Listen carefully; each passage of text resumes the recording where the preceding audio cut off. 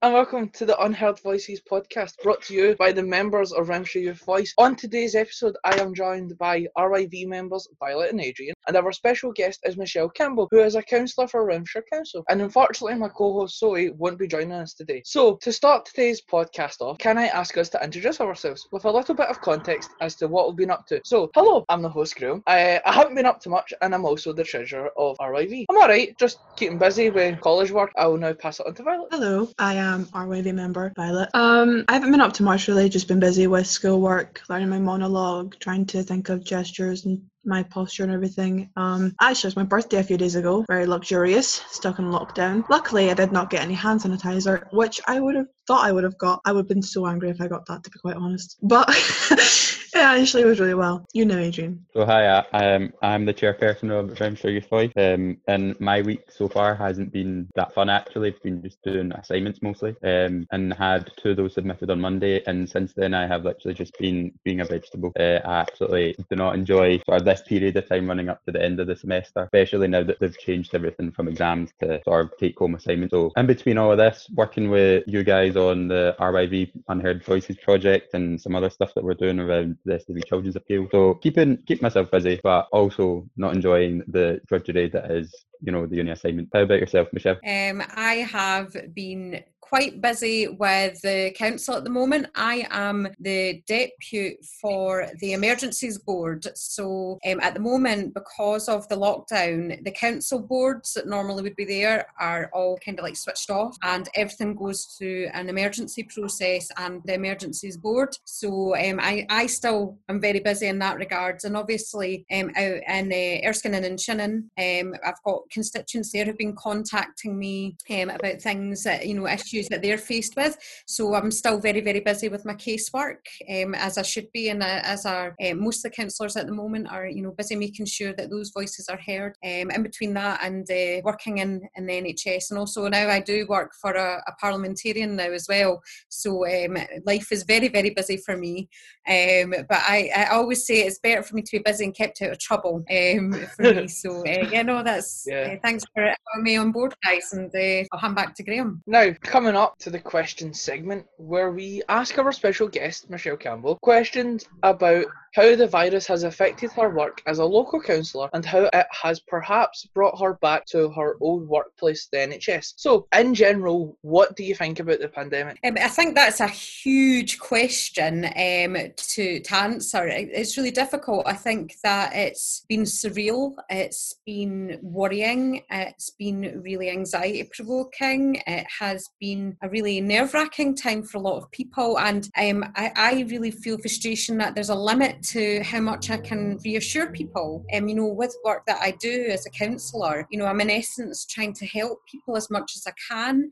But with something like a pandemic, you know, when we don't have all the answers, you know, when people are losing their lives, and there's no sugarcoating that. You know, it's hard to be faced with a reality like that. I mean, I might be 36 years old, but I've never lived through a time like this. So it doesn't matter whether you're 36, 106, you know, 86 or 6 years old. You know, we're in a really, really unique period of time in the lives that we're living at the moment. So surreal, I think, is probably the best word to describe it at the moment, Graham. Do you think some things will remain permanently changed due to it? I think that there will be measures that will be changed for a very significant period of time because of the impact that coronavirus or COVID-19 has been referred to has impacted our lives. Until we ultimately have a vaccination and an effective treatment for the illness, we need to be cautious about the way that we go about our lives and the way that we live it. So yeah, I think that there will be changes. Do you think,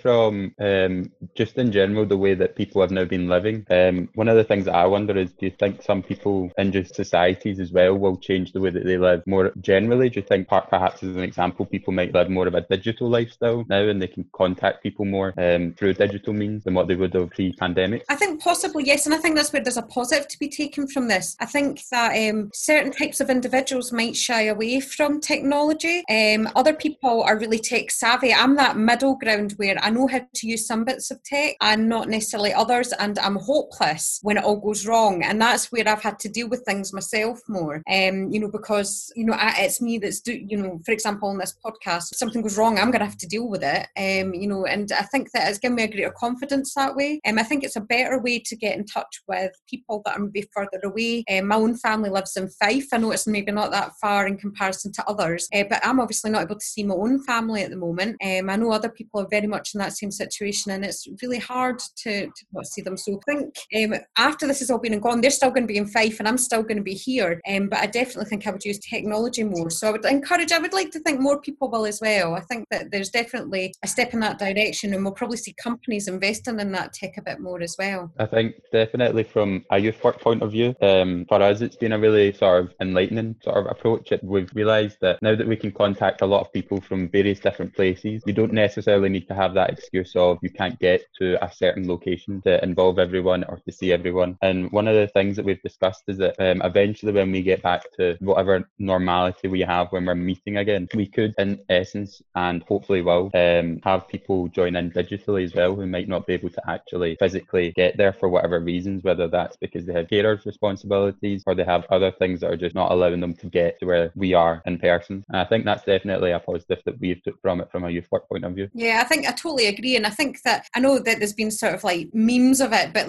people saying things like, people are now realising how many meetings can be an email. It's like there's so many things that when I became a councillor that I was like, why do we need to have a meeting about this? Why can't we just have a quick discussion about it? So it'll deal with some of the bureaucracy. And that's just my own opinion, is that I feel that sometimes red tape gets in the way far too much when we're trying to be progressive. Whereas this will actually enable a lot of people who maybe wouldn't be able to, for example, attend a meeting. If it is that they've got care responsibilities, or it might be just that within their disability, for example, people who have extreme agoraphobia, anxiety disorders, it's stopping, eliminating them from the conversation. If they're able to join from a forum like this, where they're then maybe feel a bit more comfortable because they're at home and they're able to deal with the situation better, then we're actually allowing for more open discussion as well. So it's something that I would like to actually see more of, to make sure that we have a more inclusive conversation. On a more personal level, what has life been like for you during the pandemic? Like, what has been the biggest things that have changed? To be honest, I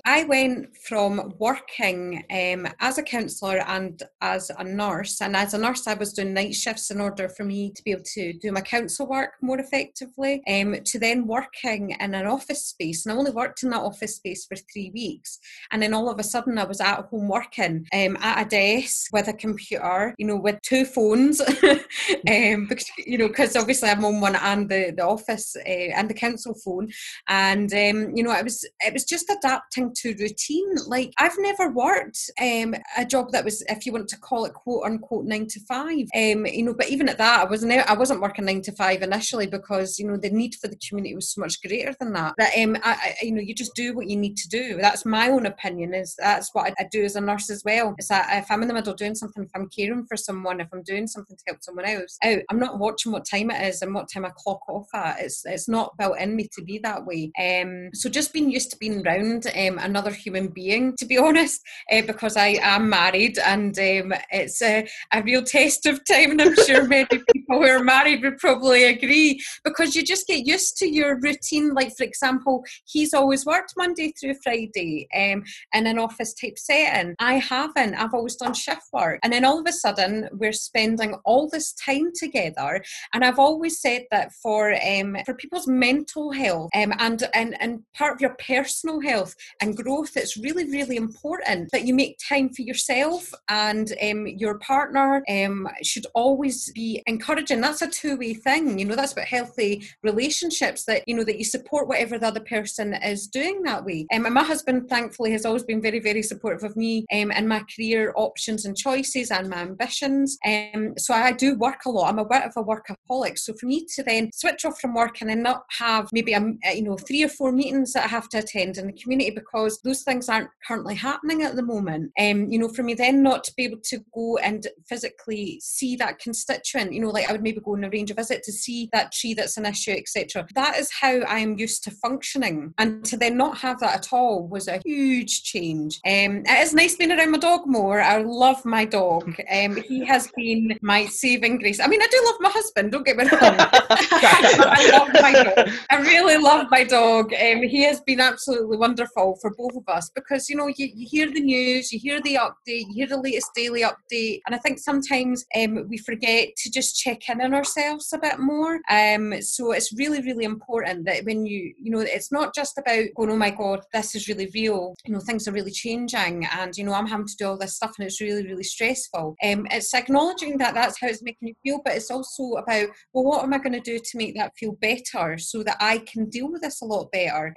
So for me it is taking my dog out for a walk. It's the simple things.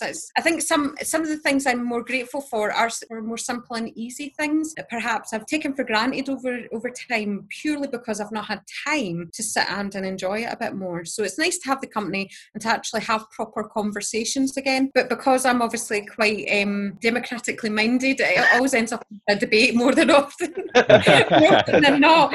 But that's how I have felt about lockdown anyway. But what about yourselves? How have you sort of felt about it? To be honest, like, for me, it's refreshing to see a familiar but new face at the same time. See, because we're all stuck in this together, so you're used to seeing people over and over, then you don't see them for quite a long time. Then you see them, say, randomly in the street, you're like, oh, a new face, hello, how are you? It's kind of like you appreciate what you have a lot more and who you actually miss a lot more as well. Yeah, I would agree with that. I think one of the points that you made there, Michelle, really sort of probably resonate with a lot of people, is it kind of makes you take stock of what you've got and also look at what you might have took for granted. And I think a lot of people might find that they've reconnected with a lot of things, maybe whether that's just socially or even with like the world itself and nature, because I know that a lot more people are really taking advantage of that 1 hour of exercise a day and really taking those long walks and enjoying it. For me personally, it literally only been a time of uni work, still working in Screwfix because that's a hardware store and being deemed essential, and then working a lot with the young people as well. And that's one of the things I've enjoyed the most, is just seeing how sort of resourceful the young people have been and how well they cope in sort of situations like this, as well as they can cope, and how sort of they're there for each other and how supportive they can be for each other, and even not just for each other but for others as well that work with us from a youth sort of work perspective, like how our youth workers Lizzie and Siobhan, they do daily check-ins with us, but then it's not unusual for us to then ask them, how are you doing and are you okay, and that open dialogue as well. So I think that's one of the things I'd say is definitely changed, is more of a community focus, I'd say. Yeah, I totally agree with that. I think that's something that I have always found a bit frustrating as a councillor at times, is that the understanding of what the meaning of community is has changed a lot over the years. I think if you go back 30, 40 years ago and what a community was and how communities were, and I think this is sometimes where we've had this discussion before about, the way that people misconceive young people and what young people do. And because there's different generations that are all living with each other, that word community means something very different to one spectrum to the other. And I think that this has been a really enlightening period of time that we're in, that we're seeing that crossover coming in really nicely. That I think that because younger people are, like, for example, better with tech, so they're able to use their technology to get communication up far quicker. So if there is an issue in a community, like I'm talking within local streets here, then they've started a network far quicker than, what it would have happened if you're talking about maybe 30, 40 years ago. It would have taken longer for us to maybe deal with it because we wouldn't have had those networks there. So it's a really, like I said, surreal is the word I always come back to with this pandemic, because I think technology has been a big part of what is our cure. I know that there's lots of things that can be very harmful, and like I do try and restrict the amount of tech that I'm using, my screen time. I switched off, like on Friday, I just switched off all my notifications, and I had that time out away from it, because I think that that's also really important.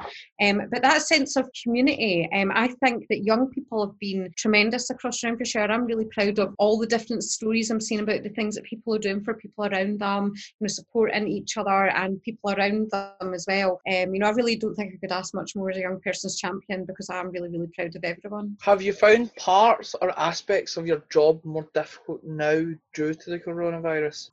Yes, that is the simple answer.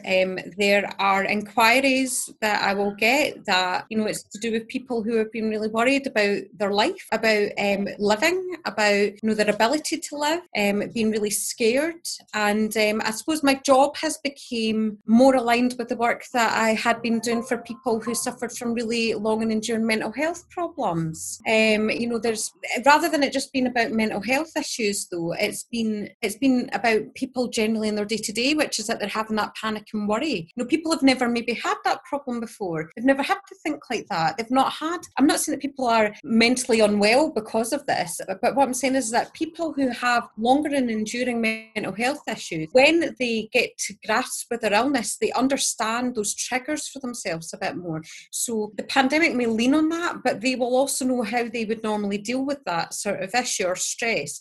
Whereas people who maybe have taken their mental health for granted or don't view it in that capacity of importance, they're having to learn really, really quickly. And for some people, that's just too much for them to deal with. So I feel I've kind of taken that ambassador role again, trying to offer that reassurance as much as I can. It kind of goes back to that same point about it's so tough when there's limits to how much reassurance I can do. We've obviously heard some really devastating, stories about people who've lost their lives. And I mean, that lives with you, we're all going to live with that. We're not going to forget this. When we move forward, this is going to be a huge part of our history. I'm really proud to be able to offer a supportive role within that. I think that that's the way I'm viewing it, is that at least I feel I've got the strength to be able to give that leadership and support to individuals in the community, and the openness to have my door open virtually and on the phone at the moment, to make sure that they get that support, but also within my remit on the emergencies board to make sure that those real-time issues, such as obviously PPEs being the big sort of issue over weeks, in terms of making sure we've got that access. So when those national questions are being asked, I'm sitting in there in that chair in that meeting, and I'm asking those questions to keep the accountability to people that matter in the council, so that I can give that reassurance to people in our communities as well. So yes, my job has changed, but it's a bit of a chameleon job is the best way to describe it. It is an ever-changing role. Your priority changes from one thing to another, and you've got to be the individual that's adaptable, and that's something that I do tend to pride myself on, is that I've been able to adapt and change and assist people as much as I can. I think that really sort of makes sense, where you're talking about the impact that it may be having on people's mental health who, as you said, kind of took it for granted. I think for young people anyway, mental health has always been something that perhaps has been a sort of long-standing issue for a while, and to some degree I would hope that a lot of young people are a bit more aware of their own sort of mental health and their health and well-being due to that. But I think that would be my main concern, would be coming out of this, and part of the driving force behind our reasoning of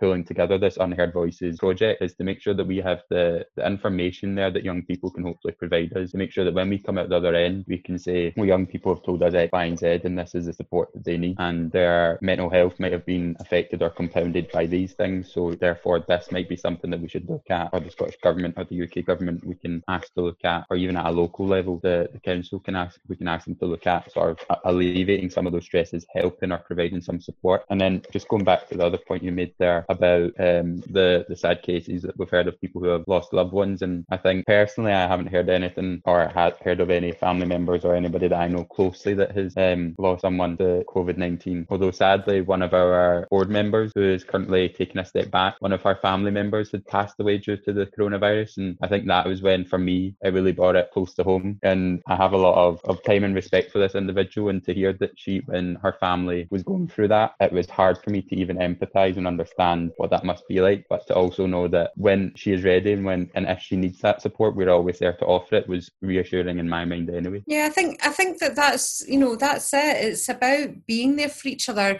I think that regardless of the generation, we're going to be going into a really hard time. There's people who have lost their jobs, and we don't know how different industries are going to recover. There's people people who have houses and mortgages, and then young people who aren't even on the ladder yet, who, for example, folk who've, just finished, school without exams, and, maybe, had a certain expectation, and I think when I remember back to being that age, which wasn't that long ago,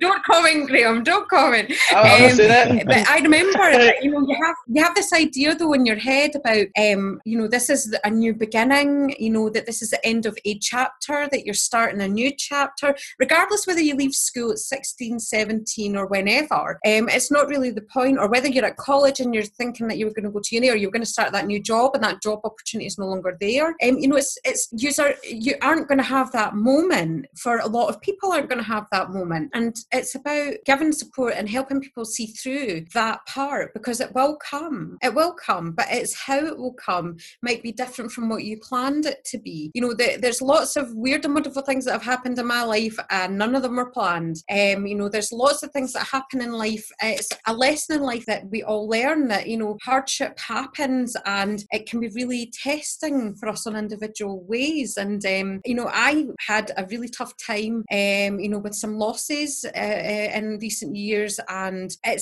loss is a hard thing to deal with, but it's processing it in such a time scale, and then also having to dust yourself off and get back on the horse to try and build momentum to make sure that you move forward. And it's about how we offer that support around that, and we don't have those answers yet, but I think in the next coming weeks and months, these are some of the central conversations that we will start seeing. I'm hopeful we will see, and they need to be at the front, and it's important that organisations such as RYV and anyone who's listening to this podcast get involved to make sure that it stays at the top of the agenda. Is that important? I do have a few questions here written down, but you've actually already went over them, so I'm going to change around the order a wee bit. So I'm going to go jump to this one here. So what has it been like working through different jobs during the pandemic?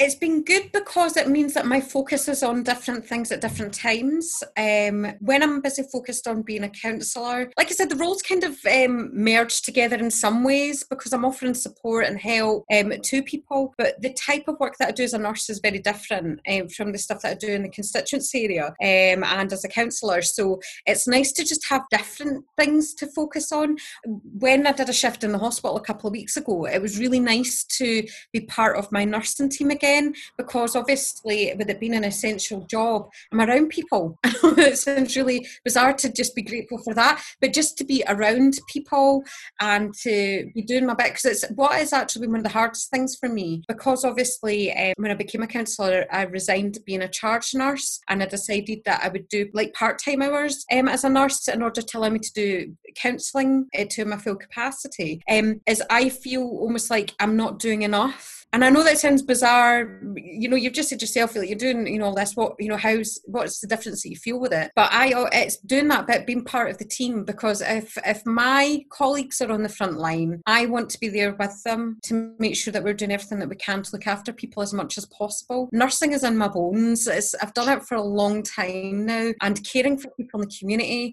be it as a counsellor or in my role as a nurse, or in the role that I work in with, for the parliamentarian, it's all constituency-based work that I do, and it's because I care about people. So although there's variances and differences between those roles, at the end of the day, it's nice just to have slightly different things to do within each of it. But as long as it ultimately does make a difference to people, then I feel happy in the work that I'm doing. I think to some degree, I can sort of relate to you there with actually just physically being able to meet people.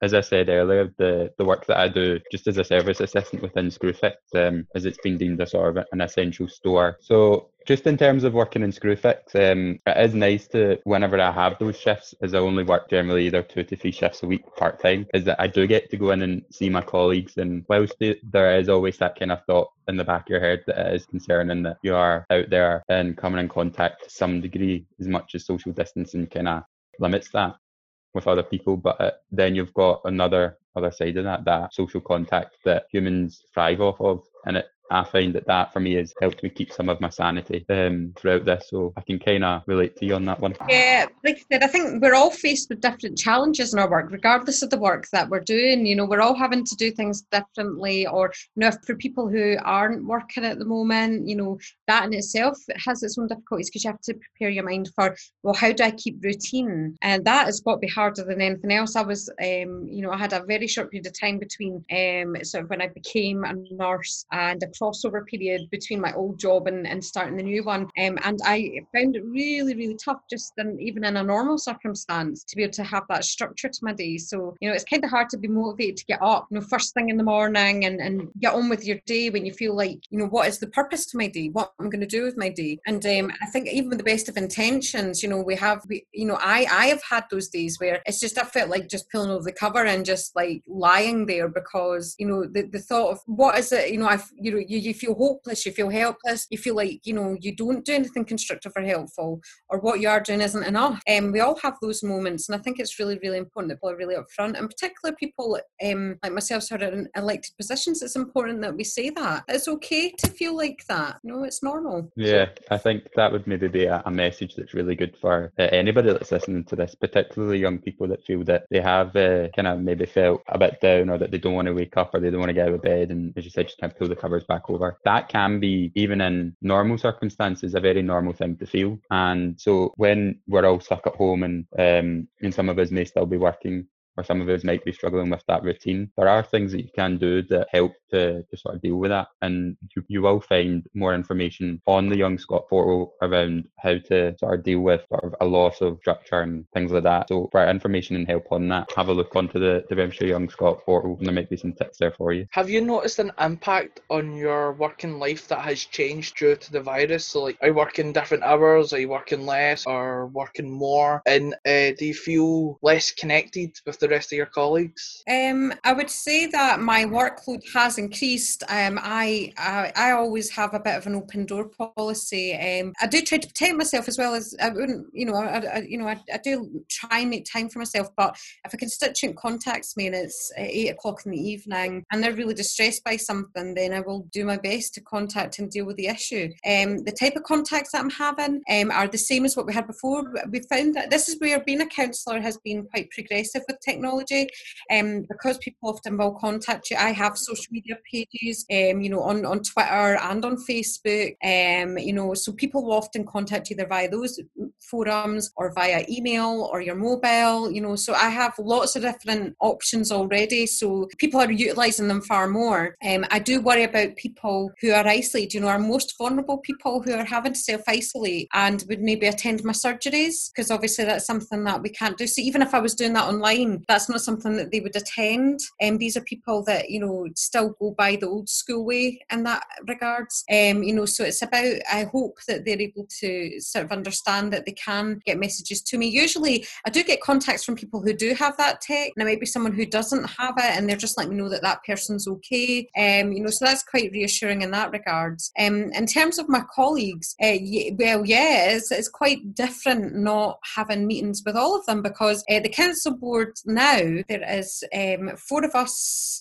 5 of us as councillors that are on one board. So I don't miss them because I see them all the time. Once a week we have a meeting on So once a week there is a meeting that takes place that, like I said, the emergencies board, usually a board cycle is once every roughly every 12 weeks, is that you would physically meet and have that meeting, whereas at the moment, because of it being in an emergency, we're all meeting together once a week. So I don't miss them very much because I get to speak to them all the time, and we do have the usual sort of stuff like Facebook groups, etc., WhatsApp. So we're finding other ways of communicating, but it would be nice to have a proper meeting with us all in one room once this is done at some point. Yeah, I think that's something we can all relate to. I'm really looking forward to getting back to normal and being able to chair an RYV meeting with everyone, or as many people as we can have there, and then, as I said, maybe bring in a digital aspect of it as well, and sort of just get everyone back in the same place will be nice when we get back to it. Yeah, because what I've found is, yes, it's cool to text people and FaceTime call them all the time, but it's that one-on-one talk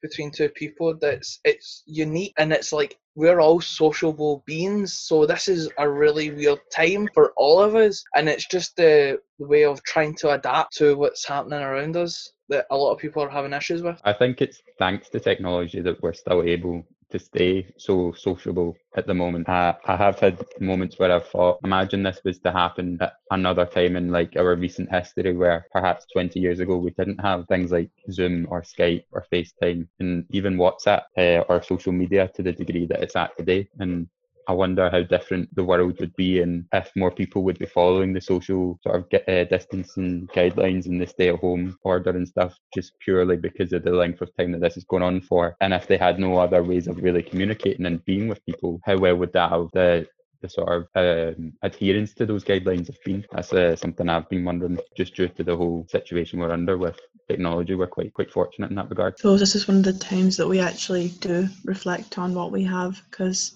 as you said, Michelle, your family who live up in somewhere else, and it's good to have that sort of social media, so you can contact them and you can think that you can say that they're okay and they're doing good, and you can just contact them, whatever. But I suppose we didn't have what we had. We probably had to do it back in the olden days, where just write letters, postcards. I mean, I wouldn't mind sending any as a postcard, to be quite honest.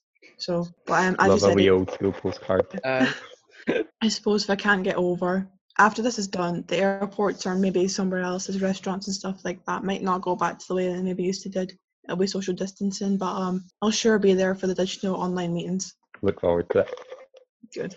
Same, actually. Due to the changes and new stresses in your work, have you noticed any impact on your general health and well-being as a consequence? Yes, because I have the horrendous habit of being a nervous eater. I wish I was the opposite. I wish I did the opposite, that I didn't eat. But no, I am a snackaholic. I'm really bad for that. It's something that I've always been consciously aware of when I was younger.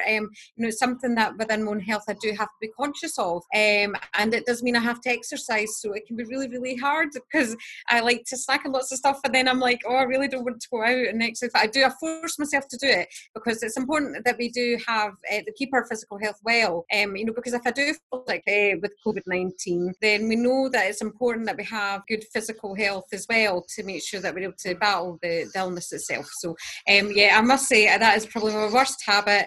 I love snacking, and I will not apologise for it, but I do need to be careful about it. That's my big thing. Same, no. See, in these times though, people do get really bored, and the first thing that kind of comes to their mind is they start to crave something that they really enjoy, so they'll probably get up and go and get something, and it'll just become a repeated habit again and again. There was a conversation that I had with someone literally yesterday as well. She was saying that food, sometimes in extreme circumstances or circumstances where people aren't feeling their best, their body will reach, or their mind will reach for something that gives them that feel good factor. And as a short and a quick fix, sometimes that can be food. And so she also mentioned loads of other things like exercise, walking, balanced diet, and things like that can all help your body stay in top shape. And then if your body's in top shape, then that can also help your mind as well. Specifically, the one that she stressed the most was exercise. But it was funny how she said that it's kind of almost an innate thing, that your body's reaching out for something that gives it enjoyment, gives it a wee boost, even though it might not be entirely good for you in the long run in terms of your health if you're doing it in excess. Quite interesting. Yeah, and I think that's about the sensibility of it, because I always do feel better, I feel more benefit out of the exercise than what I do out of the extra fries. Hey, do you like that one? Oh no! I don't know if that was that might be left in the cutting room floor. See, it's okay though.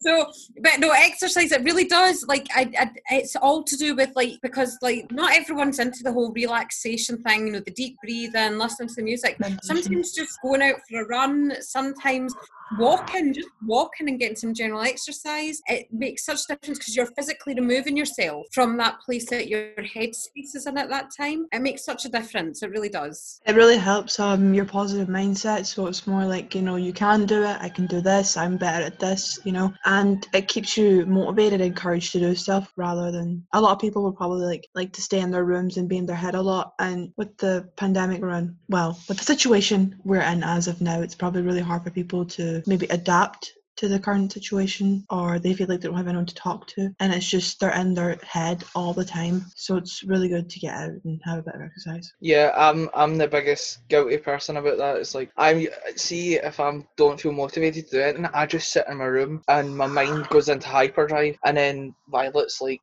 "What the heck are you doing, man? Just talk to me for God's sake." And I'm like, I know. But it's like one of those where it's like you need to try and get yourself into a good rhythm and a good pattern, so you're not kind of falling off the rails and doing something that is totally unhealthy, but it's something to comfort how you're mentally feeling. I think this will be something that will probably resonate.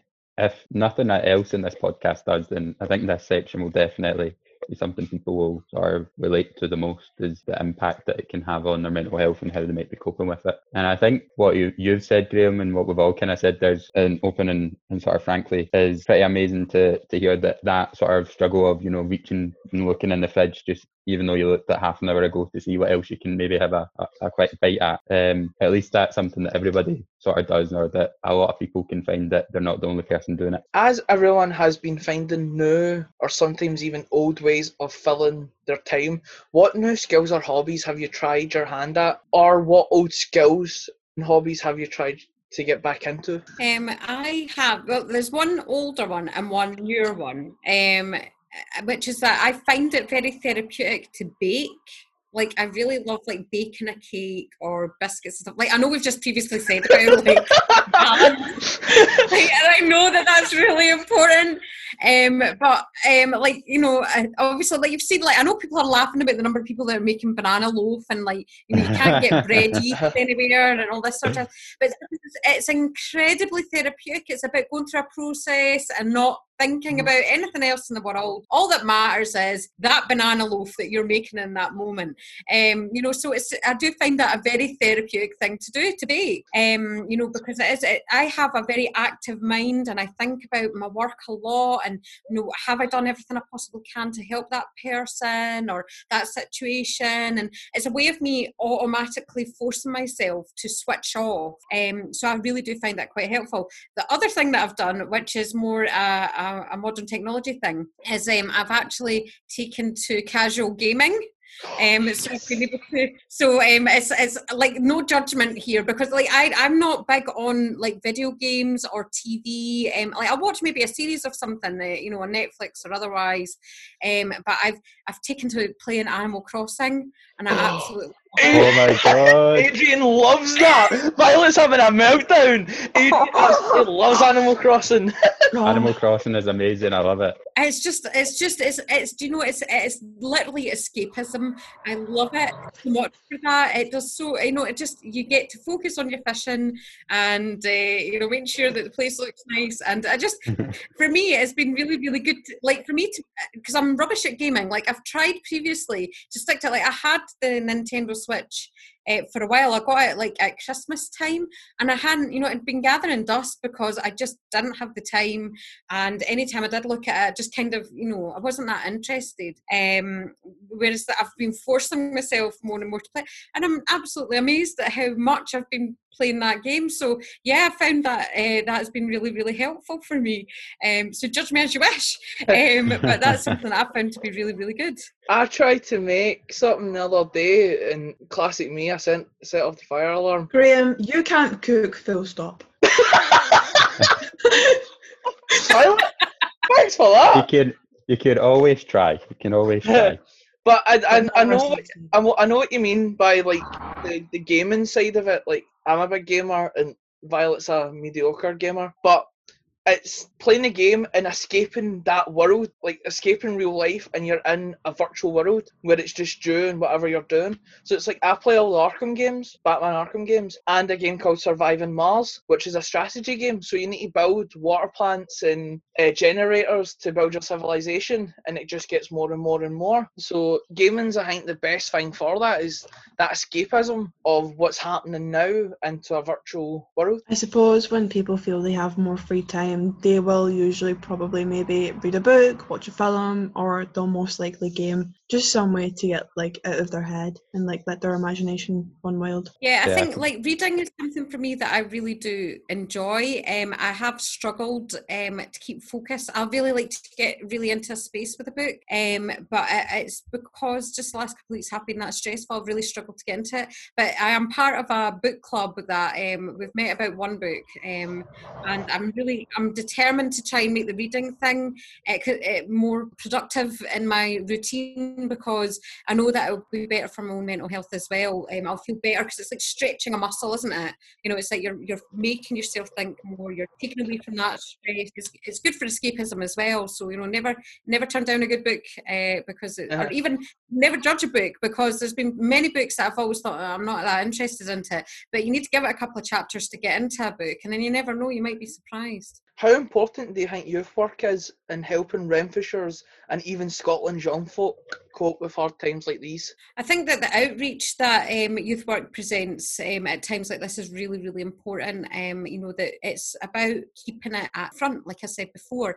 It's about making sure that young people's supports are there. You know, I think that this has been a really unique circumstance that youth work have been faced with. You know, nobody has had to ever deal with this before in our lifetime. You know, so what can be an incredibly hard job. That, you know, I've always commended the workers in Renfrewshire for all the support that they offer young people. You know, but it's made that much more challenging, because now it's how do you outreach to everyone in their houses, not just in one particular setting. You know, I think that there will be lessons learned about how we do connect with young people, and how we take those next steps forward to make sure that it's progressive. You know, youth work needs to roll with the times of what young people are wanting. We've spoke about different generations having different experiences, and we've spoke about how, you know, young people now and the way that, you know, they're dealing with this pandemic is very different from maybe other generations.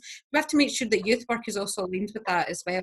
It's incredibly important. Does anyone have any other comment? No, I suppose maybe just adding to what Michelle said there about youth work, and just agreeing there with what you're saying. And in my experience, anecdotally, I think the sort of the support that Renfrewshire Council's youth services have been providing has been phenomenal. I was talking with one of RYV's trustees recently, and was just mentioning that the support and stepping up to the plate that the youth workers and the CLOs have really sort of carried out from the start of this pandemic, making sure that there is that constant link of someone to talk to, or coming together, even meeting virtually, and then implementing further things as well throughout the week, just to make sure that people have a bit of escapism or something to link in with. I know even if I haven't been at all of them, I've really appreciated those, and I really enjoy those times where we do come together virtually. So I have to say, I think that youth work, even just for myself, whether it's something that I'm involved in sort of putting on, or whether it's being participating in it, has been a huge help for myself. I agree with Adrian on that one. It has been like a great thing. That's been a great part to like opportunity to work in this campaign we're doing right now, and I always, like, personally for me, I always enjoy looking forward to like our meetings that we do and talking more about the campaign, and it's just been great to like be a part of something like this. Yeah, and the other perks of youth work is that you meet people from all different backgrounds, of all different ways of life, and it's that together as one big group, everyone bringing something new to the table. And especially in a project like this, which is so diverse and so big, everyone has a specialty. So like mine is like podcasting and this type of stuff and editing. Violet's is the journals and the surveys, and Adrian's just Adrian. But but it's that thing of, through youth work, like I've been working with Lizzie in youth services for 3 years now, over 3 years, when the youth commission started, and the amount of people I've met and the amount of new people I've met, and now friends for life, including Hoddit and Doddit over here. So it's, youth work's very important to a young person's life, because it helps them grow into a better person, and also gives them skills that they didn't think they would need in the big bad world, that will be very useful for them. I think you just saying that, Graham, kind of succinctly brings it back to that that almost old adage that the hashtag that you're using at the moment, that youth work changes lives. And from what you've just said there is you've highlighted in a snippet, and maybe even perhaps through what we've all kind of just said, is how it has perhaps changed our own lives. And I think we're all better for being involved in youth work and for having that time and that resource there for us, which I personally enjoy being a part of that process and sort of providing that for younger people, and also enjoy and I'm grateful for having it there for us. I suppose as being a young individual, as a not, sorry, I messed that up. It's fine. As being a young individual, as like part of a youth work group, it makes you like really optimistic about the future, and it develops more skills, and it helps with getting maybe a new job or something. It's really good for putting your CV and stuff. Mm-hmm. And like, one thing I can say about it is, right at the beginning, Adrian and Lizzie can back me up in this, right at the beginning, I'd never spoke, or I was very shy and like couldn't do stuff like this. I know me, shy, it's surprising, but I Very couldn't. surprising, actually. Yeah, but like, and then I couldn't speak in front of 5 people.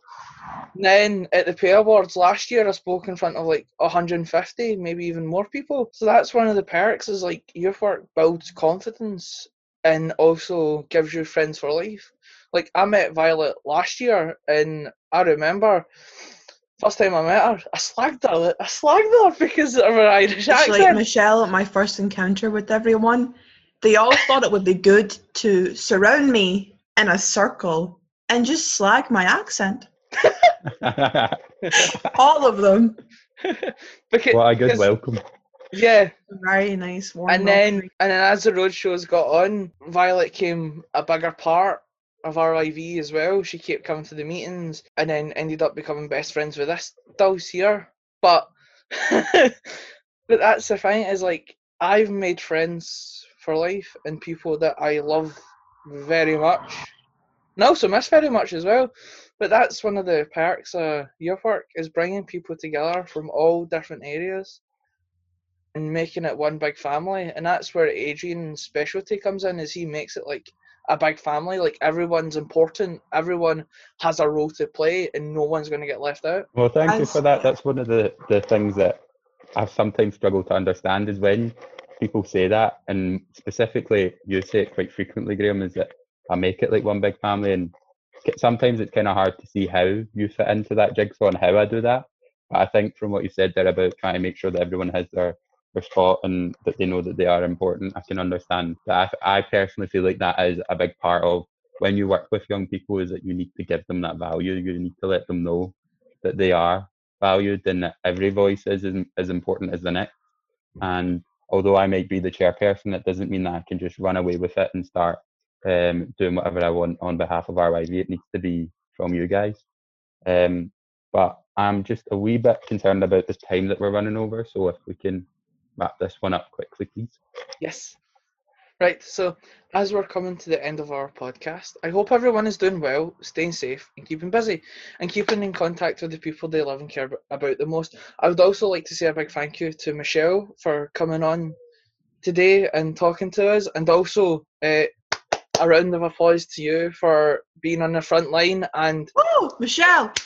Well done. Thank you. for helping and just being awesome and amazing and keeping in touch with everyone and within your community. But myself, Zoe, Violet, and some more special guests will be back next Friday. So I hope to see you there.